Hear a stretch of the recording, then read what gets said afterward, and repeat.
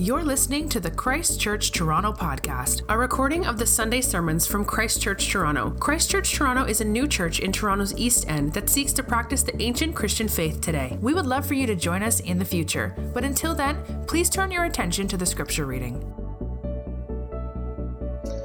Good morning. Our scripture reading this morning is from Isaiah chapter 9, verses 1 through 7, and John chapter 1, verses 1 through 5, and verse 14. But there will be no gloom for her who was in anguish. In the former time he brought into contempt the land of Zebulun and the land of Naphtali. But in the latter time he has made glorious the way of the sea, the land beyond the Jordan, Galilee of the nations. The people who walked in darkness have seen a great light. Those who dwelt in the land of deep darkness, on them has light shone. You have multiplied the nation. You have increased its joy. They rejoice before you as with joy at the harvest, as they are glad when they divide the spoil. For the yoke of his burden and the staff for his shoulder, the rod of his oppressor you have broken as on the day of Midian. For every boot of the tramping warrior in battle tumult, and every garment rolled in blood will be burned as fuel for the fire.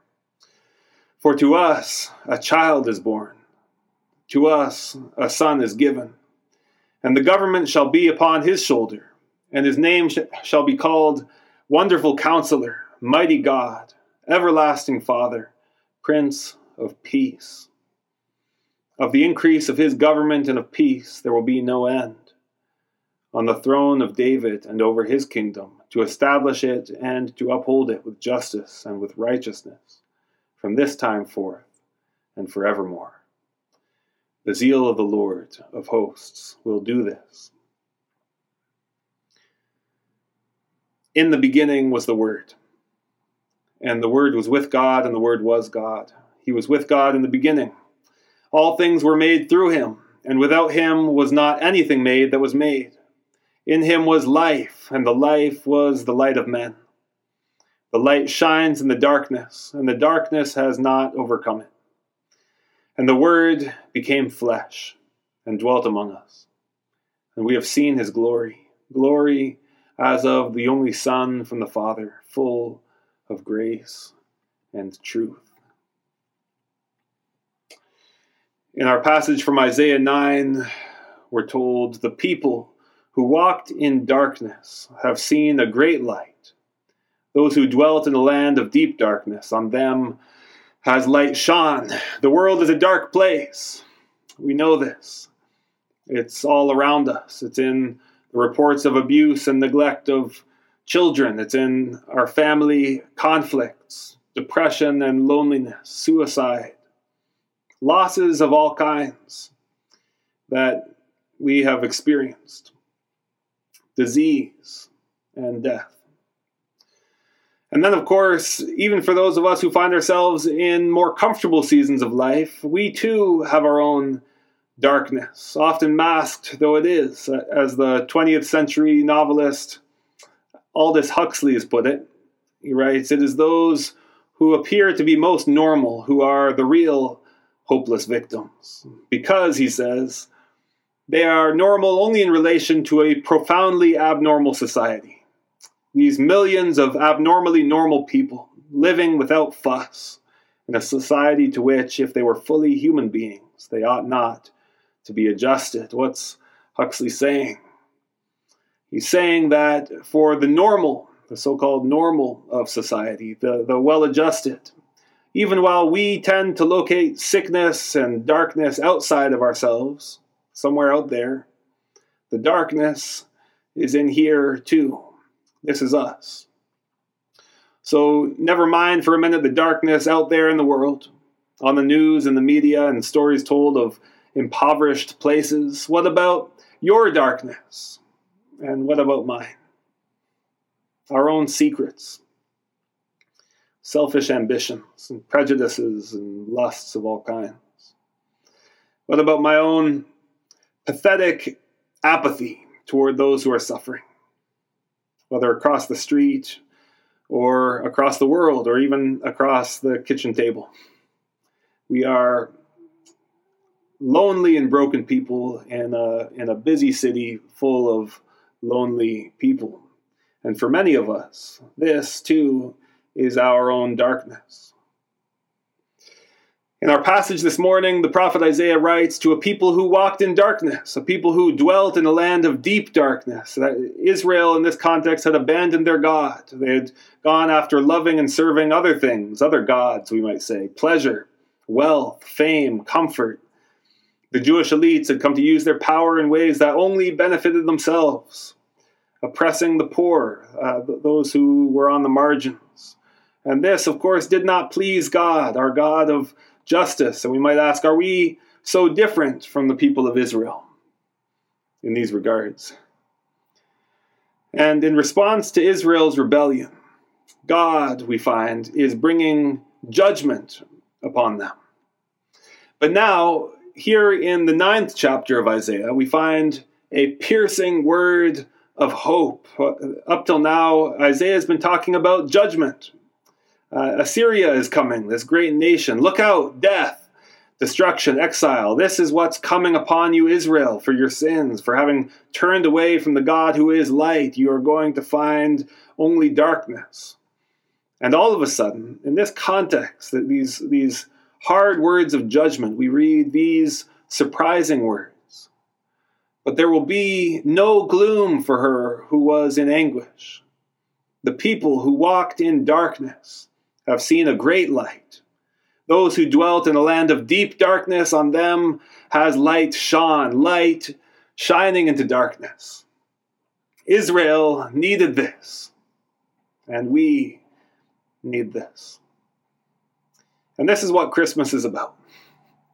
You may be surprised to hear so much talk of darkness and gloom in this Christmas season, but this is what Christmas is about. It's about light flooding into our darkness. And this morning I'd like us to consider this light by asking 3 questions. Who is the light for? Second, what does the light do? And third, how does the light come? We'll begin with the question, who is the light for? The light is for all, we find, especially for those in deepest darkness. You can look with me at verses 1 and following. But there will be no gloom for her who was in anguish. In the former time he brought into contempt the land of Zebulun and the land of Naphtali. But in the latter time he has made glorious the way of the sea, the land beyond the Jordan, Galilee of the nations. The people who walked in darkness have seen a great light. Those who dwelt in a land of deep darkness, on them has light shone. Who is the light for in this passage? Well, according to our reading, it seems to be for Israel. He's not talking to the whole world here. God is talking to his own people, ancient Israel, promising them light. But it's important to note here, something that we can't afford to miss, that everything that God does for Israel, he does for the world.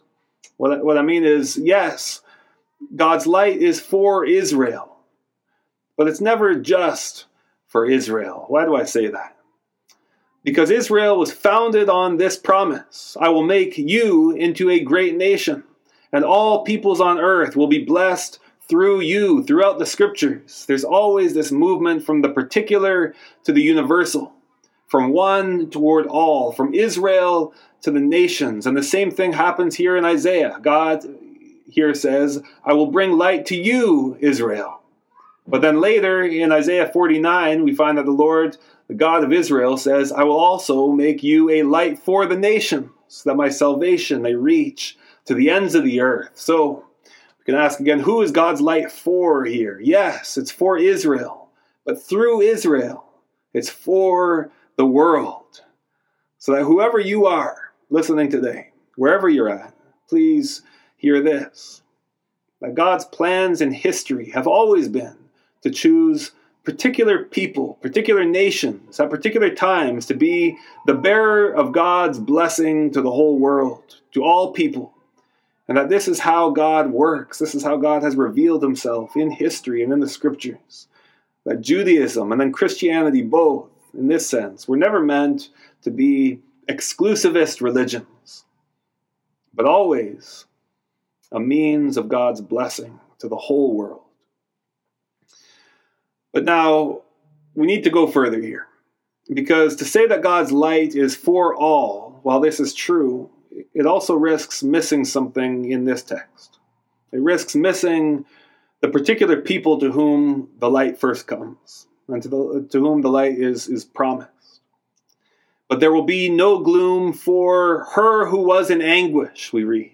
The people who walked in darkness, we read. Those who dwelt in a land of deep darkness, on them has light shone. Light here doesn't come just for anybody, at least not at first. It comes first for those who are suffering, for those in anguish, for those in deep darkness. Zebulun and Naphtali are those parts of Israel on the periphery, farthest from Jerusalem, also known as Galilee of the nations, the place where the people are most like the nations. They had a reputation for being polluted by paganism, dark places. They were the first places to undergo the judgment of God at the hands of the Assyrians, the first places of Israel to be conquered. Galilee, this land known as the impure, the impious, the godless, the ones who seem to most deserve to be cut off from all of God's people. And God says, my light will break there. In the former time, he brought into contempt the land of Zebulun and the land of Naphtali, but in the latter time, he has made glorious the way of the sea, the land beyond the Jordan, Galilee of the nations. God is making a bold statement here about who his light is for. Yes, it's for all of Israel and all people, and yet it comes first and foremost for those in dark and even insignificant places. His light comes to the broken, to the rebels, to sinners, not the righteous, to the sick, not the healthy, to the humble, not the proud, to the lepers, not clean people, to outcasts, not the socially respectables, to fishermen, not the Pharisees, to adulterous women, and not the self-righteous. Jesus identifies not with the rich, but with the poor, and the poor in spirit.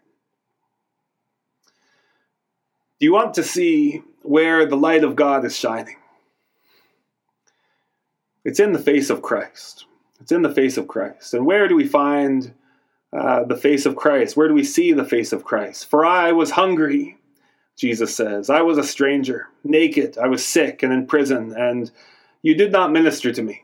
You didn't visit me. And then they answered him, Lord, when did we see you hungry or thirsty or a stranger or naked or sick or in prison and did not minister to you? And then he will answer them saying, truly I say to you, as you did not do it to one of the least of these, you did not do it to me. Do you want to see where the light of God is shining?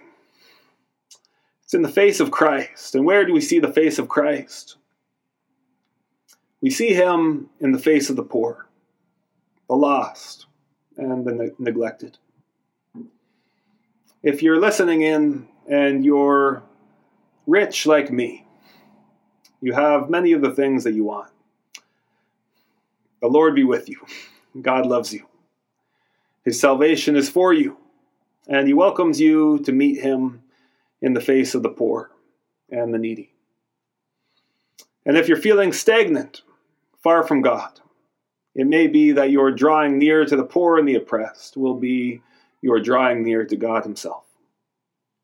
Zebulun and Naphtali, in the darkness, is where God's light breaks in. And if you're listening in and feeling like perhaps you don't quite belong, you wonder whether or not this God could have any interest in you. You're convinced that your life is too dark for God's light.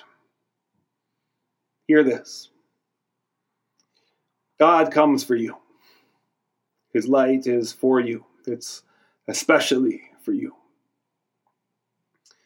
But now, what does this light actually do? This is moving into our second question. What does this light do? And here we find in verses 3 through 5 that the light brings abundant life. You have multiplied the nation. You have increased its joy.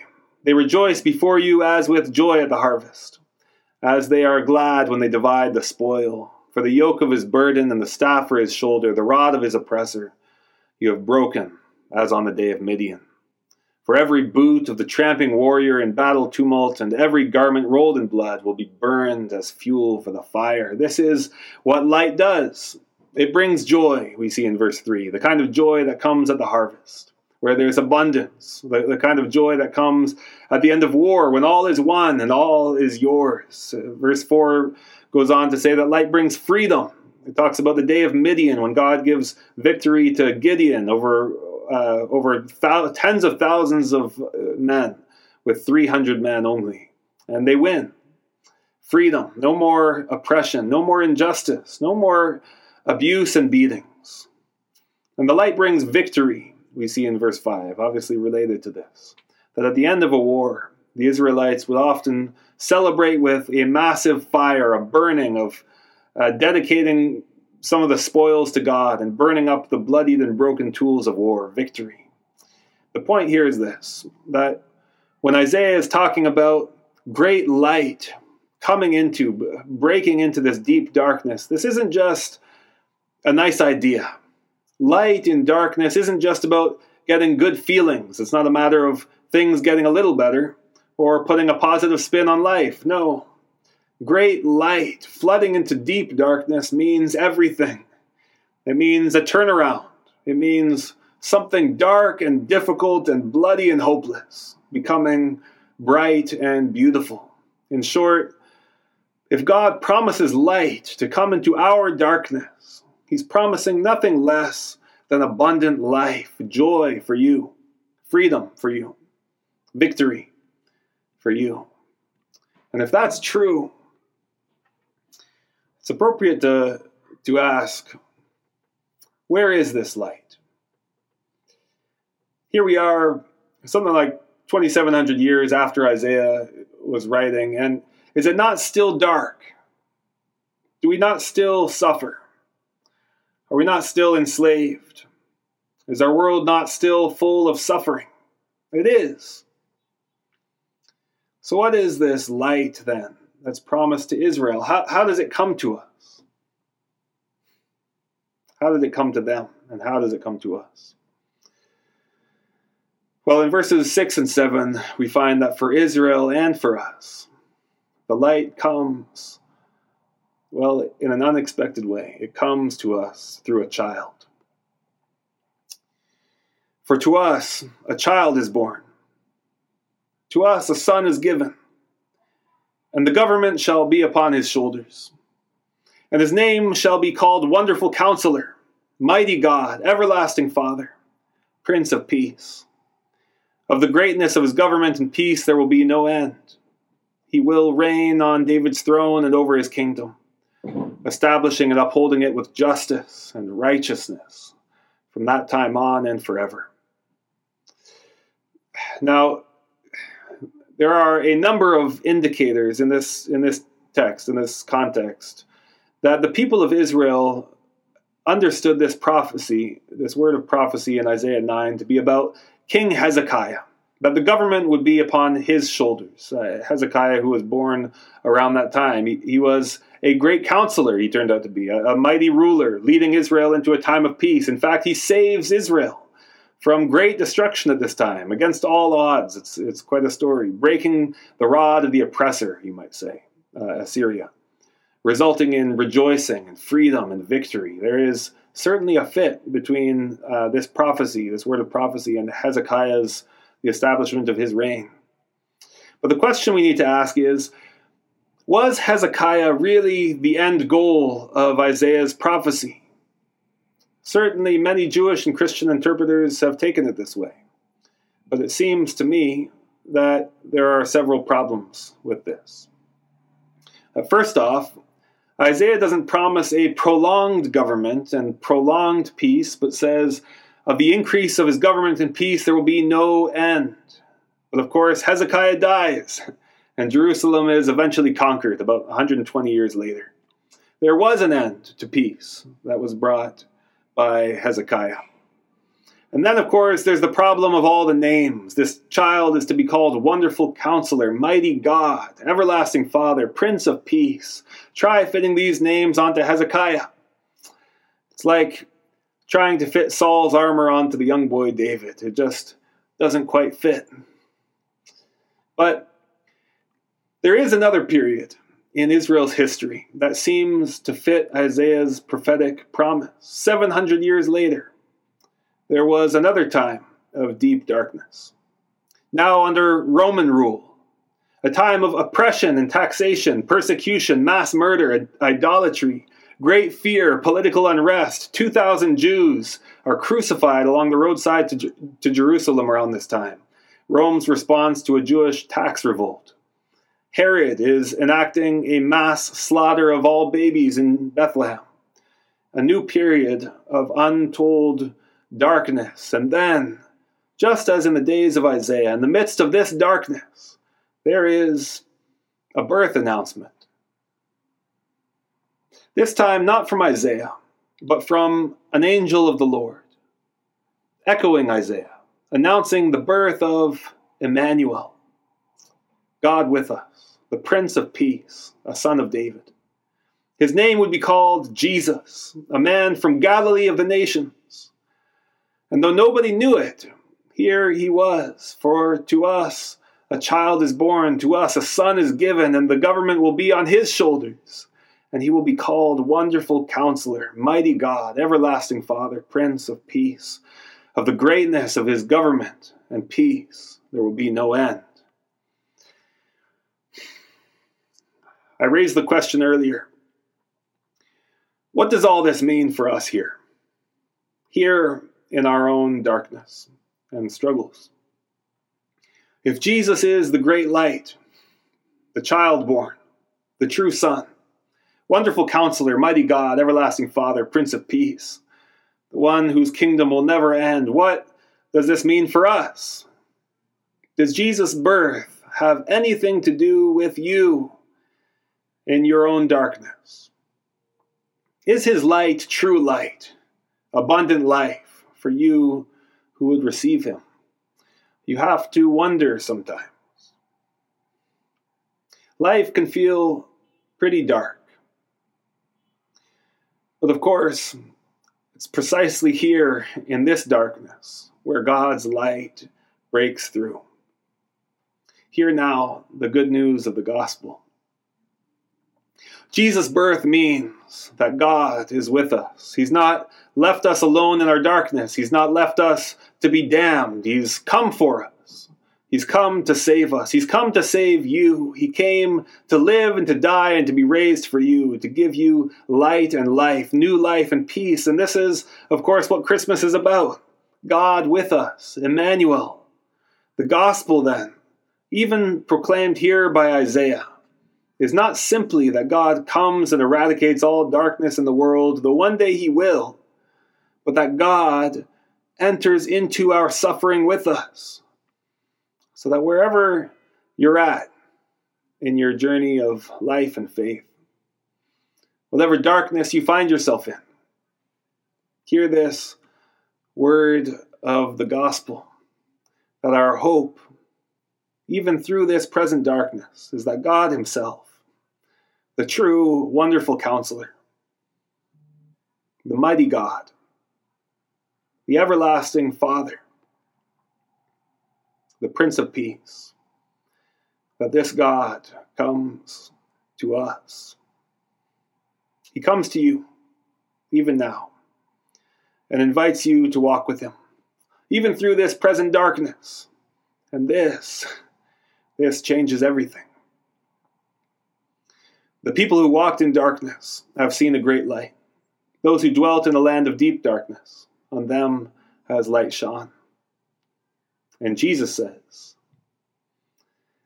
I am the light of the world.